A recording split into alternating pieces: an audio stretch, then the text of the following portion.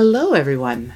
It's Sarah and Sarah Space, and I am beyond delighted to be sharing this space today with a wonderful friend, former student, current student, human being named Brett Track. Hello, Brett. Hello. Thank you so much for having me. Oh, it's wonderful to have you here. I wanted to bring you into this space because I feel like you have such a wonderful way of looking at the world, and you have had such a full experience in the world as both a dancer and a human being. And also because, quite honestly, you're a delightful human being to discuss things with.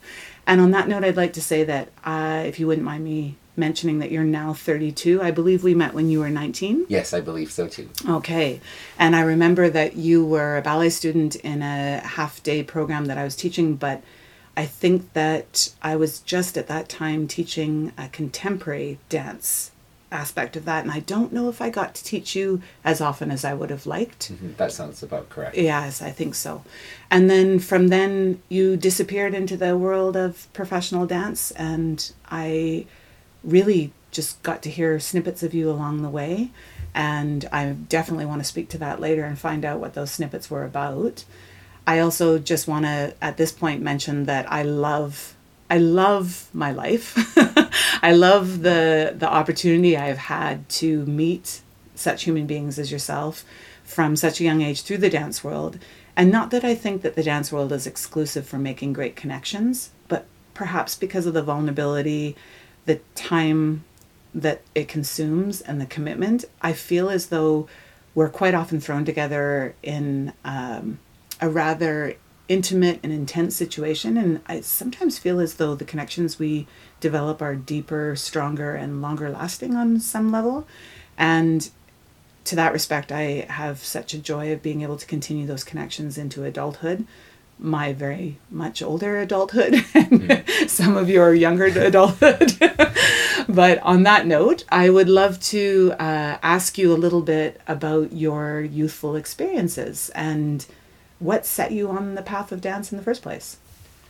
Okay, so I can remember performing from a very young age. I was a twin, so I believe it was proposed to us, if they're a twin, they should be actors. We don't look anything alike, so right. Don't really know what the reasoning was there. Okay. But that's how I began doing theater, and my brother and I were put in a lot of different programs, soccer, t-ball, acting. Okay. And I found myself much more drawn to the performing side. Okay. And he found himself much more drawn to the athletic side. Okay. Although now dance is athleticism as well. Yeah. So from there, I can't remember exactly how old I was, maybe around 14. I did an audition and sang for them. And after that, they told me, you really should dance. If you want to make this your career, you really need to dance. I believe they might have even posed it as I couldn't dance. So I really should take dance because I can't dance. But I can sing. Okay. So they were pointing out a limitation at that point. Yes, I believe it was a gentle a gentle limitation, a gentle nudge in the right direction. So from there, I took a few dance classes, as I had taken in the past as well. Yes. Around 7, 8, I had done some recreational classes, even at community centers, very non-serious. And I believe it was around 16 years old that I took my first ballet class. Mm-hmm. And I was kind of hooked. Mm-hmm. Me too. yeah, maybe not quite at 16. But maybe you wouldn't have had the career. That's one thing. When a man starts later, it's a little bit easier to navigate the world still, the dance world. Yeah. So I was very hooked because I didn't have anything with that kind of physicality in my life at that point. Okay. So I enjoyed the workout of dance. Yeah. I also enjoyed the discipline, and like I said, also being a guy at 16, it still is more acceptable to start so late, and no one looks at you and says, well, you can't have a career now. Right. You're 16. That's way too late. Right. It is more encouraging, I believe, for boys who start later. Yeah. this can still happen for you. You just need to push. Yeah. No, I agree. Can we just segue into that a little bit? Of course. I don't need you to take a political stance on this or feel as though you need to represent all of manhood in the dance world. Right. Phew. Yeah. But I guess what I would love to hear is that over the years, certainly in many situations, I have overheard rather bitter comments, always coming from a female mouth, regarding how easy guys have it in the dance world, and that they don't really need to be as talented, and they don't really need to put in all the work. They just basically need to be there, show up. Mm-hmm. And in the case of you, who happen to be quite tall in stature, it's literally like a gold mine in the dance world. And I personally don't hold that belief. I do know that it's usually 1 to 30 as far as the odds go. You're lucky to have 1 male to 30 women. Of course. And that's really quite positive speaking. Mm-hmm. But I don't like that kind of closing doors mentality where it's just as though, okay, well, every guy just gets their way and women are slogging away and slaving. Yeah, exactly. And there'd be an argument too to say whether ballet is run by a more patriarchal mindset or a matriarchal mindset. And I know that there's been actual philosophical courses about the fact that they feel that it is more, I guess, patriarchal because it started in the male-dominated world. But let's think right now about how many male teachers we've had versus female teachers, and male directors we've had versus female directors. Mm-hmm. And I personally have had more females than males. I don't know about you. Especially early on in my career, I was mostly trained by females, which is lovely. It makes you a very... I'm already a sensitive person and a compassionate person. Yeah. So I believe that it made me a pretty sensitive and compassionate partner in terms of dancing. But I really could have benefited from that male energy as well at a young age. And the first time I encountered a male teacher, I was just... Delighted. Yeah. And also there is a sense of play with male dancers. Sorry, I'm being distracted by the ding ding. I don't know whose ding ding I don't know whose ding ding that is. That's not my ringtone. I plead with it. Okay. Well, it's probably 100% me. Okay. But when I first encountered dancing with a group of guys, I was so excited, but at the same time, I had never just stood around with a group of guys and practiced my turns. Right. Kind of something that we experience when you teach a class. Yeah. Just spin like you are a child. Yeah. Yeah. Obviously with the technique, but just try, just go for it, see what works, see what doesn't. And men do tend to have a really good sense of that because maybe there is more that male bravado or wanting to show off quality. Yeah. And I really lacked that, and that made me feel really uncomfortable in the beginning. Yeah. But yeah. Okay. So your experience as far as that political stand. Yes. I never... That's okay. It's a very tricky thing. Yeah. Because for the boys or young men, then how do they know if they start to feel the same way? How do they know whether they're getting recognized because they truly deserve it or because there is that aspect of imbalance in the community? Yeah. And sometimes I was aware of it because I was quite a new dancer and I did, let's say, place in a competition. Yeah. I never really did any solos outside of my comfort zone, usually stage or song and dance. Right. So when you think about it, song and dance is also the vocal aspect is just as important. I believe it's 50-50, although it is a dance competition. Yeah. So I believe I always just chalked it up to that if I ended up doing quite well and the girls were much superior dancers to me technically at that time. I just chalked it up to, I usually tried to just give my whole heart into the performance. And although I wasn't technically the strongest because I only had a year or two of training under my belt at that point, I just chalked it up to as an overall performance. But it is challenging, and I do think that maybe that recognition of male dancers can happen alongside a recognition of the female dancers as well, maybe they can tie, because that encouragement is so important. And you already totally feel agree. uncomfortable because there's so much more imagery of females especially in ballet, but in dance in general. Yeah. That it is so nice as a young man to receive that positive criticism, as with anyone. Yeah. But you're already kind of feeling a bit like a fish out of water until you just allow yourself to accept that it is your passion. Yeah. But in the beginning, I think it really is so important for those role models or those mentors or people you look up to or adults or teachers to give you that positive feedback to keep pushing you to pursue it, because it isn't always the easiest path for men, for anyone. Yeah. No, but I appreciate you saying that from a male perspective as well, because I think that when I adjudicate and there are males in the categories of solos, I always notice, obviously. I mean, I notice everyone. I think I notice two things. One of them is, so who are you in this moment? You know, so you happen to be a different gender than most of the rest of your class. In some cities I've gone to, it's actually quite exciting because there might be 3 guys in a category, and you think, wow, yeah, exactly. Especially if it's it's a regularly 12-person category. But I think that for me, I never have crossed my mind, oh, I really want to make sure you keep dancing, so I'm going to falsely buoy your hopes by discounting what someone else is doing that might be more technically adept or adroit or clean or perfect or polished at this time.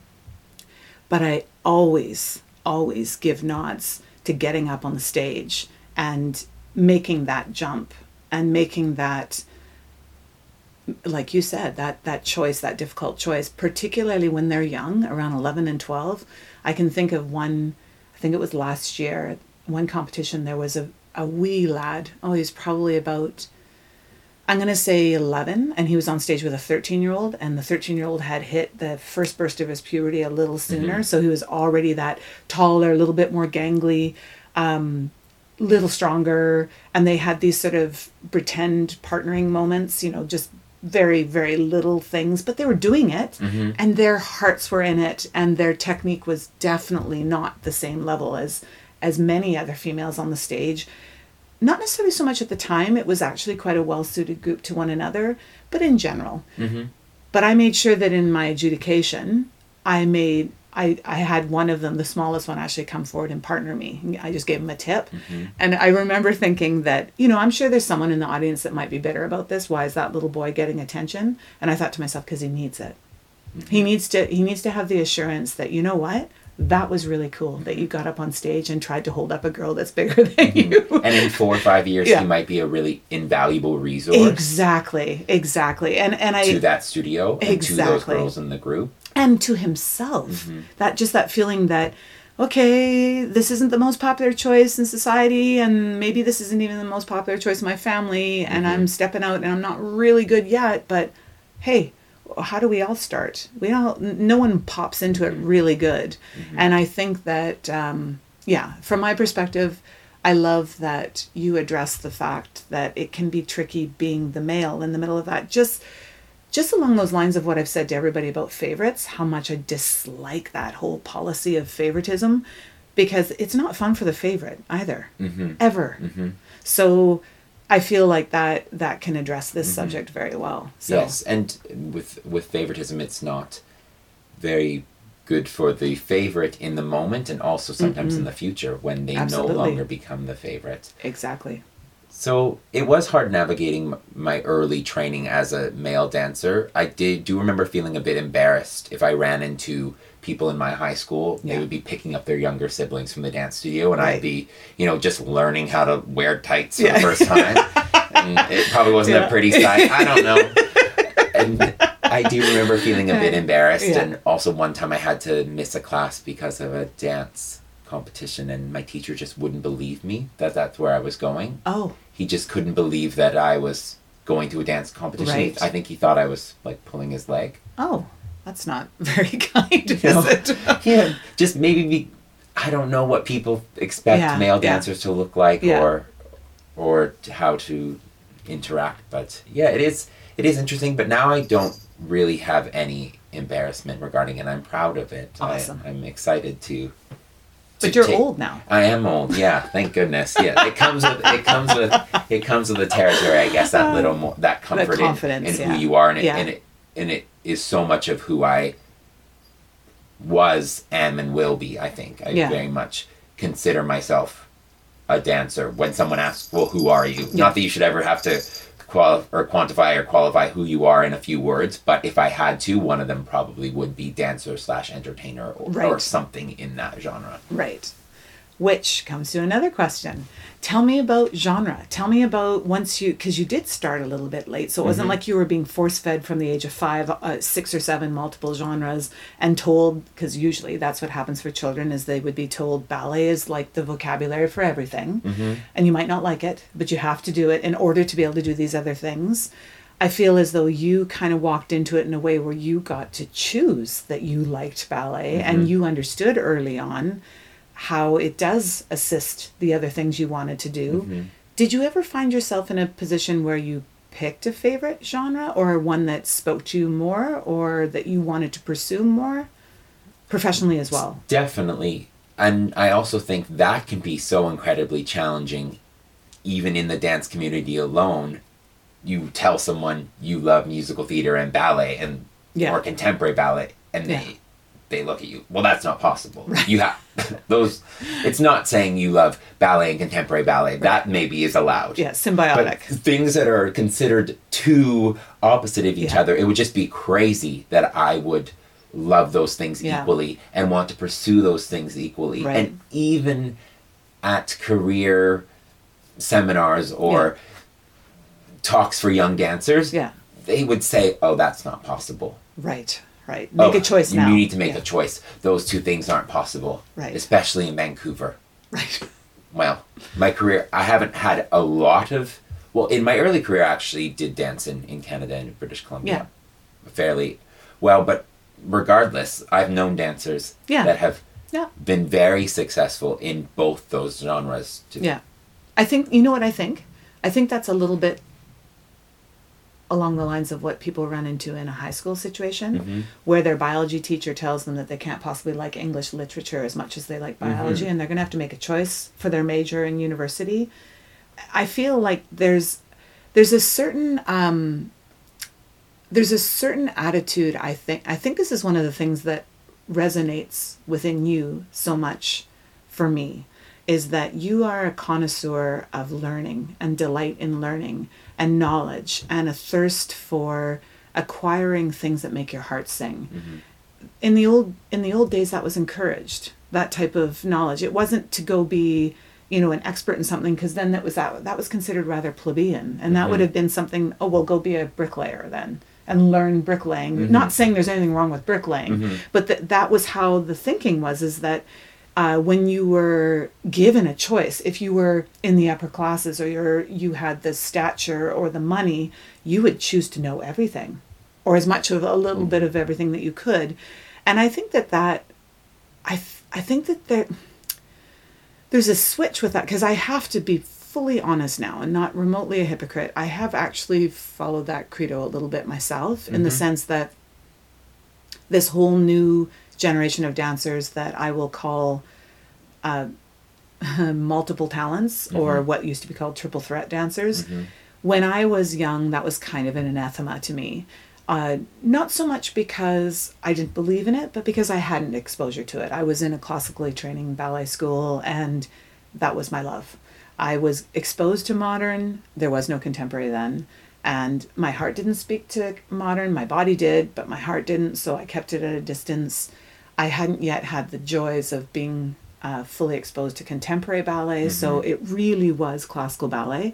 And everything else seemed to me like something you would do if you couldn't do classical ballet.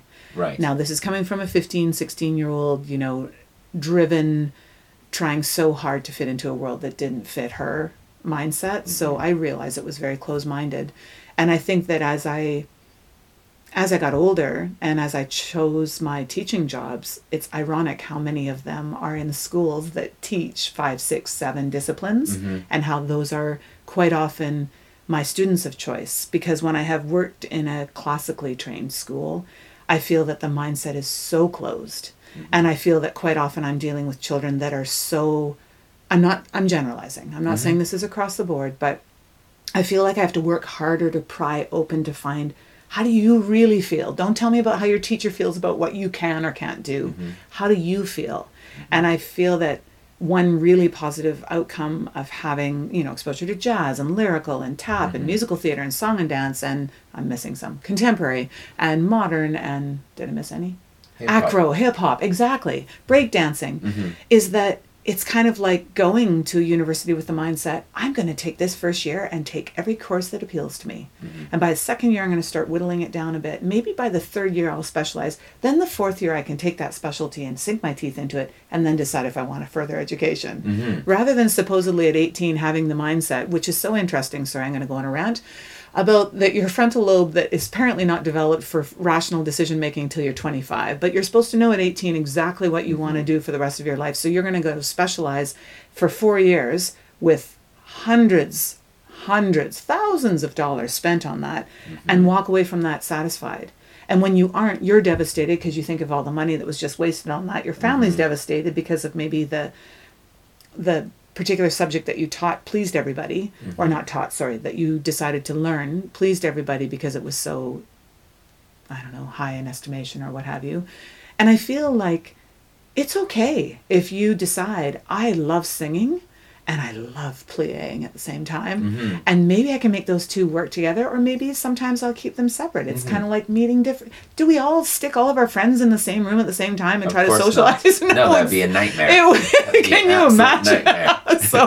So sorry, that little rant was all to say that I love how you articulated that, because I think that some people still retain that snobbery about that isn't possible. Why not? They want you to be able to very clearly state what type of dancer you are, and sometimes what type of person you are. And I'm like, well, it kind of depends on the day. and I do think you have a point, and even still now, if you have passions that are very, very different from each other, I think it is important to pay attention and to realize both of those passions, or all of those passions, because there can be many. But know that at times you may have to put one to the forefront. And that is something I learned, let's say, mid-20s and on, better than before, when I used to try to go to every audition, every class. Well, I'm a singer, but I also like dancing, and I might want to do theater, and I might want to train more in this, and I was just exhausting myself and not giving myself much time to be a human away from dance as well, which I also think is important. So now I've kind of learned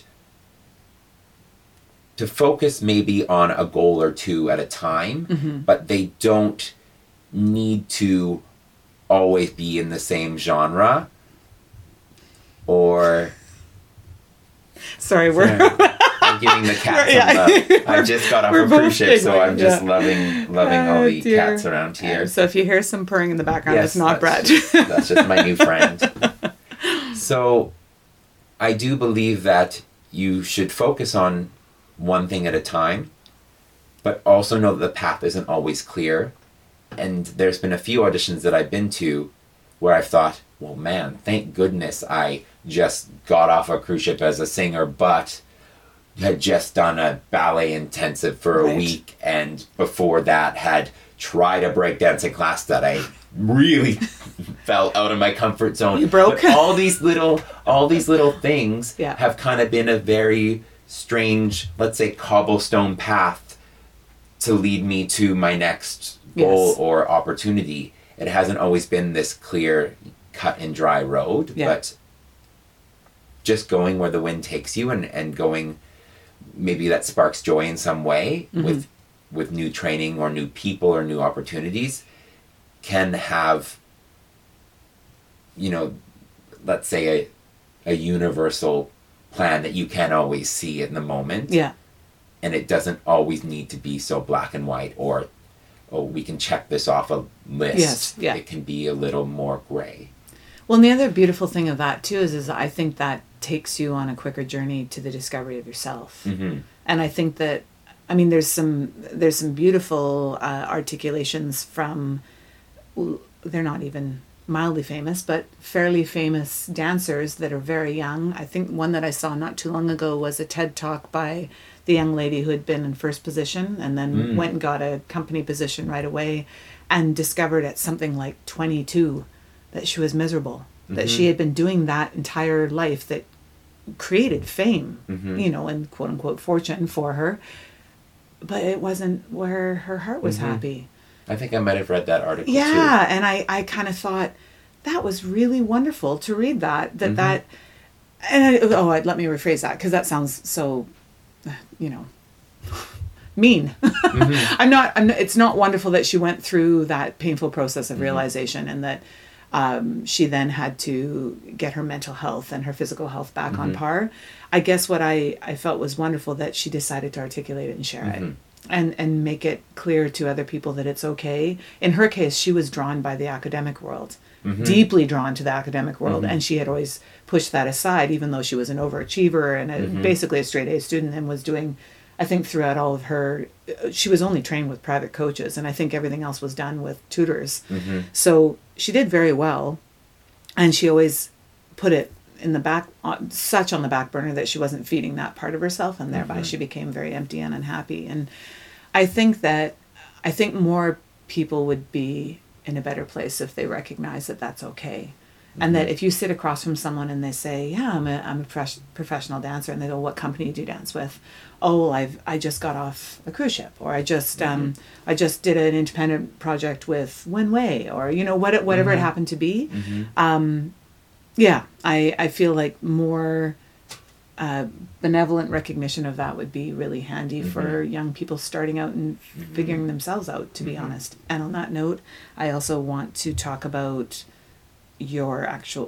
some experiences. I mean, what have been some of your professional experiences? Yeah, I feel very lucky for someone that has started so young or started so much older than maybe the average dancer. That it took me a little bit of a time to go on my own path, and sometimes I thought, oh well, I started ballet too late, so I'll never have a technical career because that'll just be something that supplements my musical theater or more commercial or theme parks or cruise ship career. Yeah. But I have been pretty lucky. I did have some interaction with you when I apprenticed for Move the Company. Yes, and that was also wonderful. For my season with Source that I ended up leaving early to take class with Ballet Victoria. Yeah. But I did have some more interaction with you there.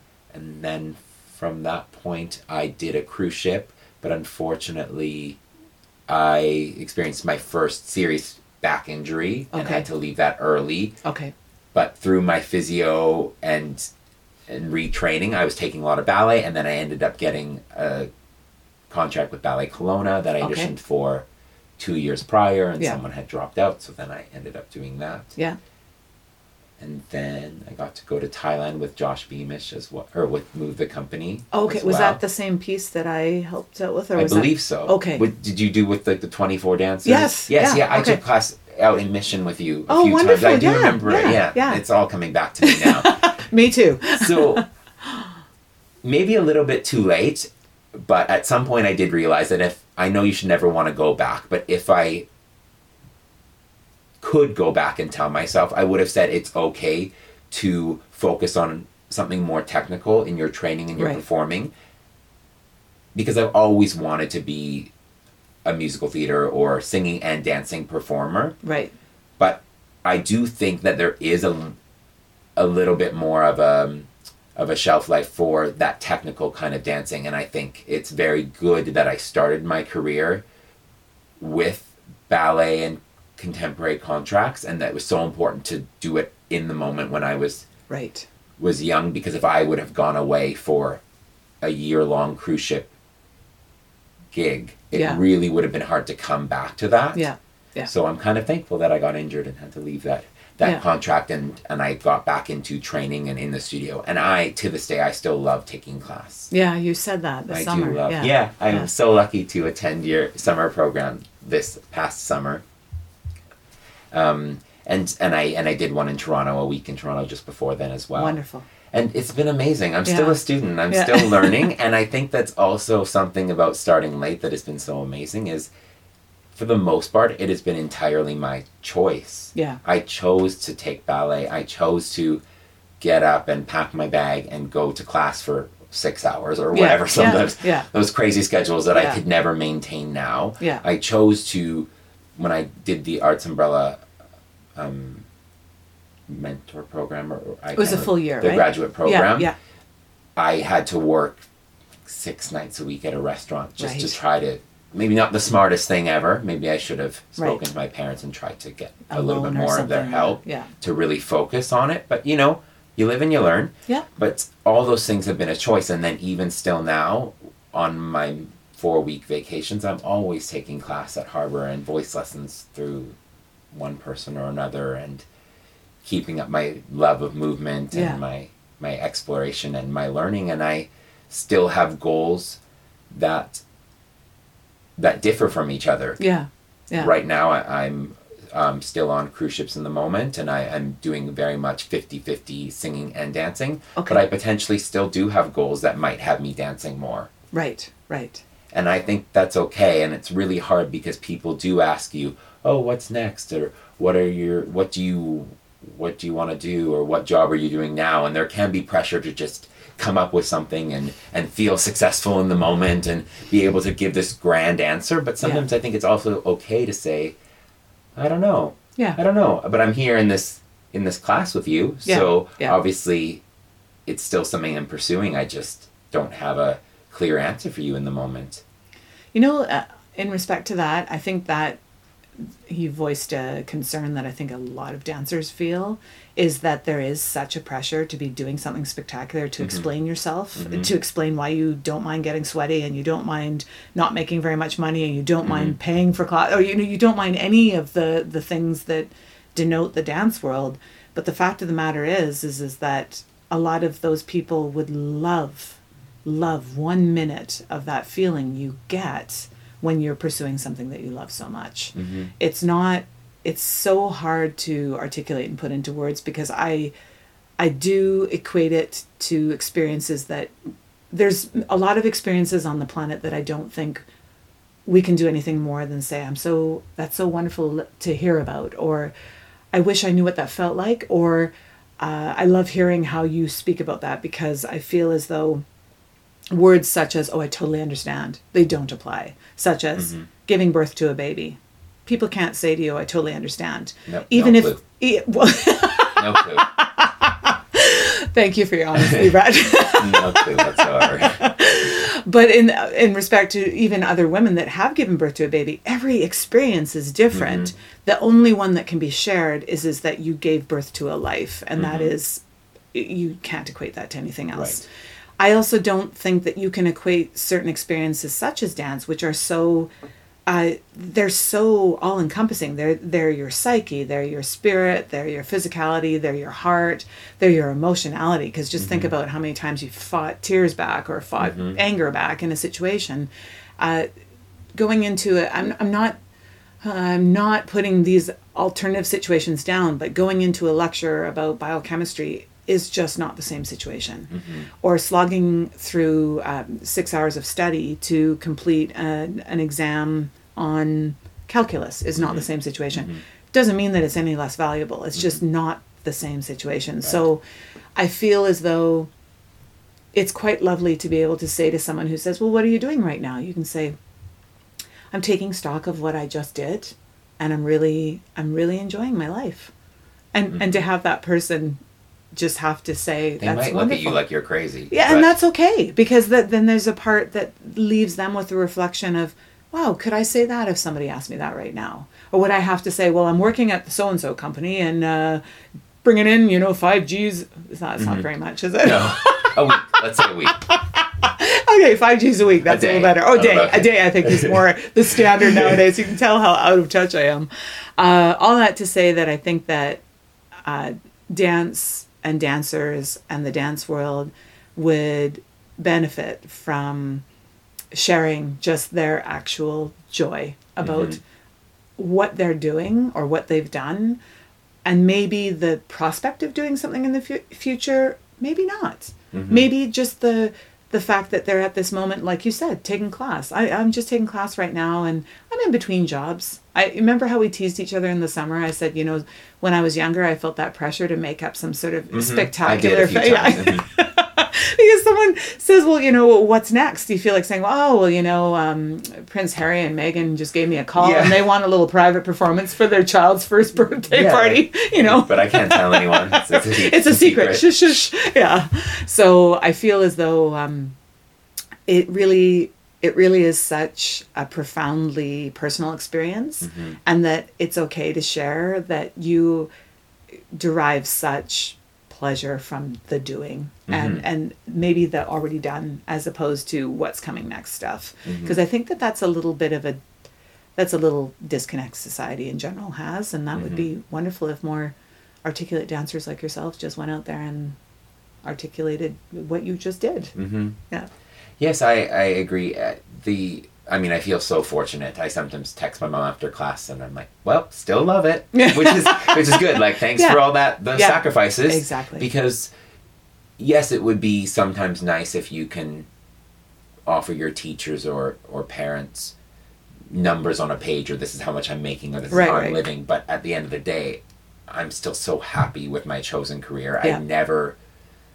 I have flickers of, maybe one day I'll do something a little bit different, but in the moment, I'm still so happy to be doing this. And I feel very fortunate for that. That's wonderful. Because how many people get to say they love their job? Of course, there are days, but for the most part, I truly love everything about my job. Unusual emotion. A lot of people love what's going to happen at the end of their job, waiting for that big retirement, right? Yeah, and like you said, it's a double-edged sword, because when you do care about your job, I always speak about with friends this topic, in that if someone tells you, I didn't like your feet. Right. But you work in an office. Yeah. It probably is not going to mean as much as if you just are sweating from finishing a 2-hour show and someone said, your feet weren't good. Awful. Yeah.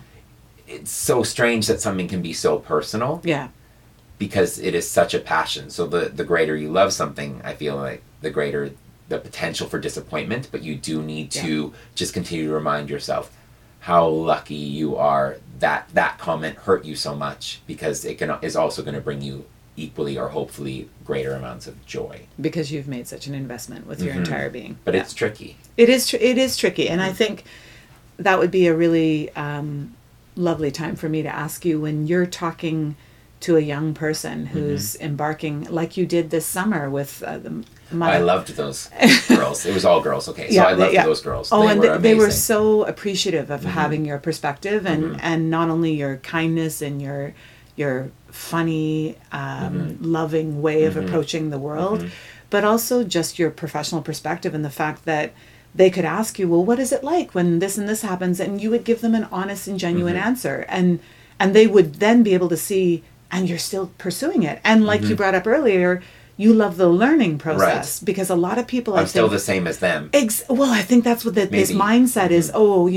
Once you're done at 18 in your academic training, you're now off to, whatever company or whatever job, and you can stop taking class, except for the odd, stretch here and there. And that's grossly physically unhealthy. Yes. It's not mentally stimulating, and it's no way to evolve into a better dancer, artist, person, etc. So what would you say if I was, say, 15 or 16 and sitting across from you and just wanting some words of wisdom and maybe some encouragement? That's a great question. I think for each young dancer, they need to surround themselves with those mentors, as you were speaking with in your last podcast, but also know that there's only one you, truly. I know that maybe sounds a bit cliche, but there really is only one Sarah Brewer, and there's only one Brett Track. Sarah Brewer-Klaus. Or Sarah Brewer-Klaus, yeah, so that there probably is really just one. Well, there actually is a Sarah Brewer. Let's just cover this. Okay, so... She's a Dr. Sarah Brewer, and she's a famous American gynecologist. It's not me, yeah. That could be you, though, in another life, for sure. But people always do try to give you advice, and sometimes you really do want to take it, but it isn't feeling 100% like yourself. Yeah. And I think you really need to realize everyone's journey is different, and what makes your teacher happy might make you kind of happy. Yeah. But if you could take this other aspect or change it a little bit, which can be a very personal subject when someone gives you their advice, and you take it, but you manipulate it a little, it can feel like, well, if you're not going to take everything I gave you, why take any of it? Yeah. But I'm just me, and if I would have continued the rest of my professional career trying to please everyone in my life, I would have probably given up and been very, very confused. Yeah. And starting late, I received so many conflicting and confusing comments that, like you said, sometimes you hold on to forever. Like, well, you're kind of big to be a dancer. Oh man. You started too late to be a ballet dancer, to be technical, or you're just doing this because you want to pursue musical theater. Okay. Not so much in a negative way, but that's the means to the end. You don't ever try to be a dancer because you're just dancing to do theater. Right. But then also things as, well, if you want to do theater, you have to kind of stop dancing so much, or if you want to dance, you have to stop singing. Yeah.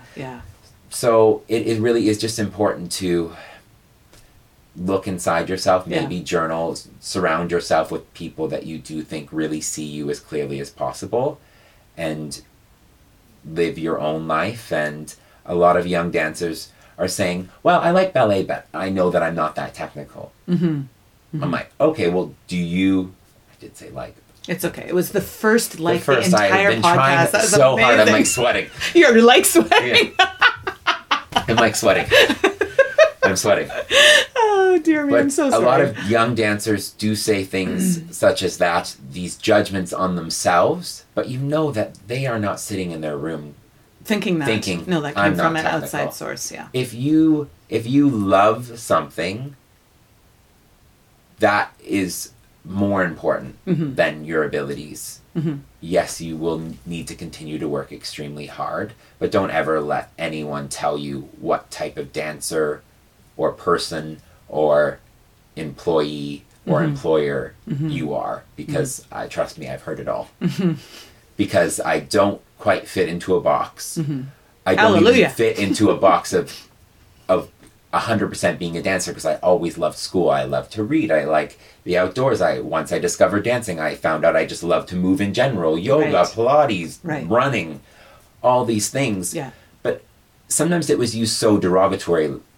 I've been called a party boy because I didn't want to dance 100% of the time. And I honestly, sometimes I don't know where people got their information. Because I wanted to have friends outside of dance and maybe see them. How dare you? A little bit. And at the same time, I went through my 20s. And I did discover things about myself, and I did just live a normal life, and dance kind of ebbed and flowed through my life when it could. And now I'm very much pursuing it full time, and I try to organize my contract so I am very much working full time and being able to do all those important adult things like save a bit of money and exactly. etc., put away for the future, for example. But I also am trying to develop myself as Brett, because dance is quite... Is precarious the right word? In that if you do get injured, you might have to pull away from that and just be yourself. Be yourself. And it's very scary. Is that good advice for a young dancer? Did I kind of stray away from that? No, that's beautiful, because I do remember I spoke about that in some earlier interval, because and I do say that a lot. I don't like hanging the old noose of the possible injury over people's heads. Right. Also, And what do people always say? Oh, this is my backup plan. And a lot of people are so against even that terminology. And I feel that it's not so much about backup plans and worrying about being injured and worrying about the negative all the time. It's about, who are you as a complete human being? You've just said in what you were answering that you are more than one box or one classification. As a dancer and a person. Dancer and a person. So thereby you will always have yourself when you go from contract to contract, or free time to free time, or friend to friend. Thereby you're more bound to have more personal satisfaction. You're, quite honestly, probably going to be much more interesting as a human being on the planet, and your mental health is going to be far less precarious than someone who puts everything into one thing and allows those outside forces to dictate who they are. For sure. In my personal opinion. Sorry, that was very strong. Everything takes work. When I was fortunate enough to work in Paris for almost 3 years at the Moulin Rouge and at Disneyland Paris, respectively. Respectively. Yeah. But during that time, I also took French classes. Right. That the DTRC actually helped me. The Dancer Transition Resource Center actually helped me with those and gave me some funding for that as well. And I also always took class. Whenever I'm on land, I'm taking class because I've had some long-term jobs that didn't end up being as long-term as I originally thought. Right. And all of a sudden you're finding yourself potentially out of work in 2 months. Yeah. But I was never worried because I had made connections and I knew that I could still do what I was doing. I could still dance. I could still go to an audition and pick up the choreography and take my varied background and try to present myself in the best possible light in an hour or two audition, which is a very challenging thing in itself. It sure and is, trust me, I bombed some auditions. Have we all? Like, who is that person? Who was that person in the room? Because he is certainly not me. I don't know who he was. He can go away now. But for the most part, I've generally managed to be fairly successful. And I've also done a lot of things on my own. I don't always think that you need to pay the most money for these headshots or this coaching. I've made all my own demos and I am pretty bad at the computer. Right. And Likewise, yes. Yeah. And I've made all my own demo reels and my last headshot was $100 in someone's garage in Los Angeles when I was in rehearsals. Sounds shady. But yeah, she was lovely. And she let me hold her dog. So no, she was winning. No. But I've just kind of used my connections and I never, as I'm getting older and adult, I never thought I have to go about it this way to get the career I want. I have the career I want. Is it perfect every day? No. But I am very much have the career I want because I get to try new things and I can still dream. I don't feel too limited and I try not to limit myself because everyone around you will limit you. Yes. And if you also limit yourself, then you're very empty. Yes. Yeah. Empty and quite it's honestly kind of a sad. dead end. Yeah, it really is. And dejected and yeah. But we're not ending on that note. No, please let's not. I think the takeaway I have from everything you said, beyond the fact I'm just delighted to have you in the room and your energy in the room, the takeaway is that you are really fulfilled with the path you've chosen. I love it. And that the ups and the downs are all part of it, and they're all part of the character building, they're all part of the evolution of yourself as a human, they're all part of the evolution of you as a dancer, and also the sorting out of yourself as a performer and an entertainer, as you say, because all of that lends itself to why people would be drawn to you on stage. If we are only keeping ourselves in this one compartment dictated by somebody else on the outside, then that is eventually what people will see on the stage. It's inevitable because it's so limiting and well, it's like with the conversation we had earlier about being put in a box. It's not the way humans were. Boring. It's boring, and it's boring, and it's also kind of impossible. It always ends up hurting and failing in some way. I mean, ironically, strangely enough, I want to watch the dancer who did their pliés and tendus before the show. Right. Because a lot of times I'm watching shows that aren't necessarily classical. So Right. of course, if it's in a classical genre, of course they need to do that warm up. I want to see the dancer that did their technical warm up Yeah. or training, whatever that may mean for Yeah. them, Yeah. but then threw it away just a little bit Yeah. and just allowed me to see who they are on Step stage. out on the edge. So it's a lot to ask for as an Yeah. audience member. Yeah. Because I want to see that preparation and that technical side of someone, but then I want to see what makes them them. And Yeah. if that is having a slightly different hand or arm than the girl or boy beside them, Yeah. or using a bit of their own musicality or timing Mm-hmm. to really just present themselves on that stage, then so be it. Yeah. Yeah. Because you don't have to be perfect in relation to the person beside you, but you can be the best version of yourself. Oh, you sound a little bit like an advertisement there. It does tend to happen. That was great. Well, you know what? I think that you are definitely the best version of Oh, yourself. thank you. I try. Not every day, but And I am so grateful that you came it's fine. and had this It's conversation lovely. with me. Really, I'd love to do another one in the future. yes. We could probably just tape most of our conversations and enjoy listening back for ourselves. At least when we you and have I to. will. Yes. So thank you so much for coming to Sarah's you. Space. Thanks again. It was absolute joy. Thank you. You too.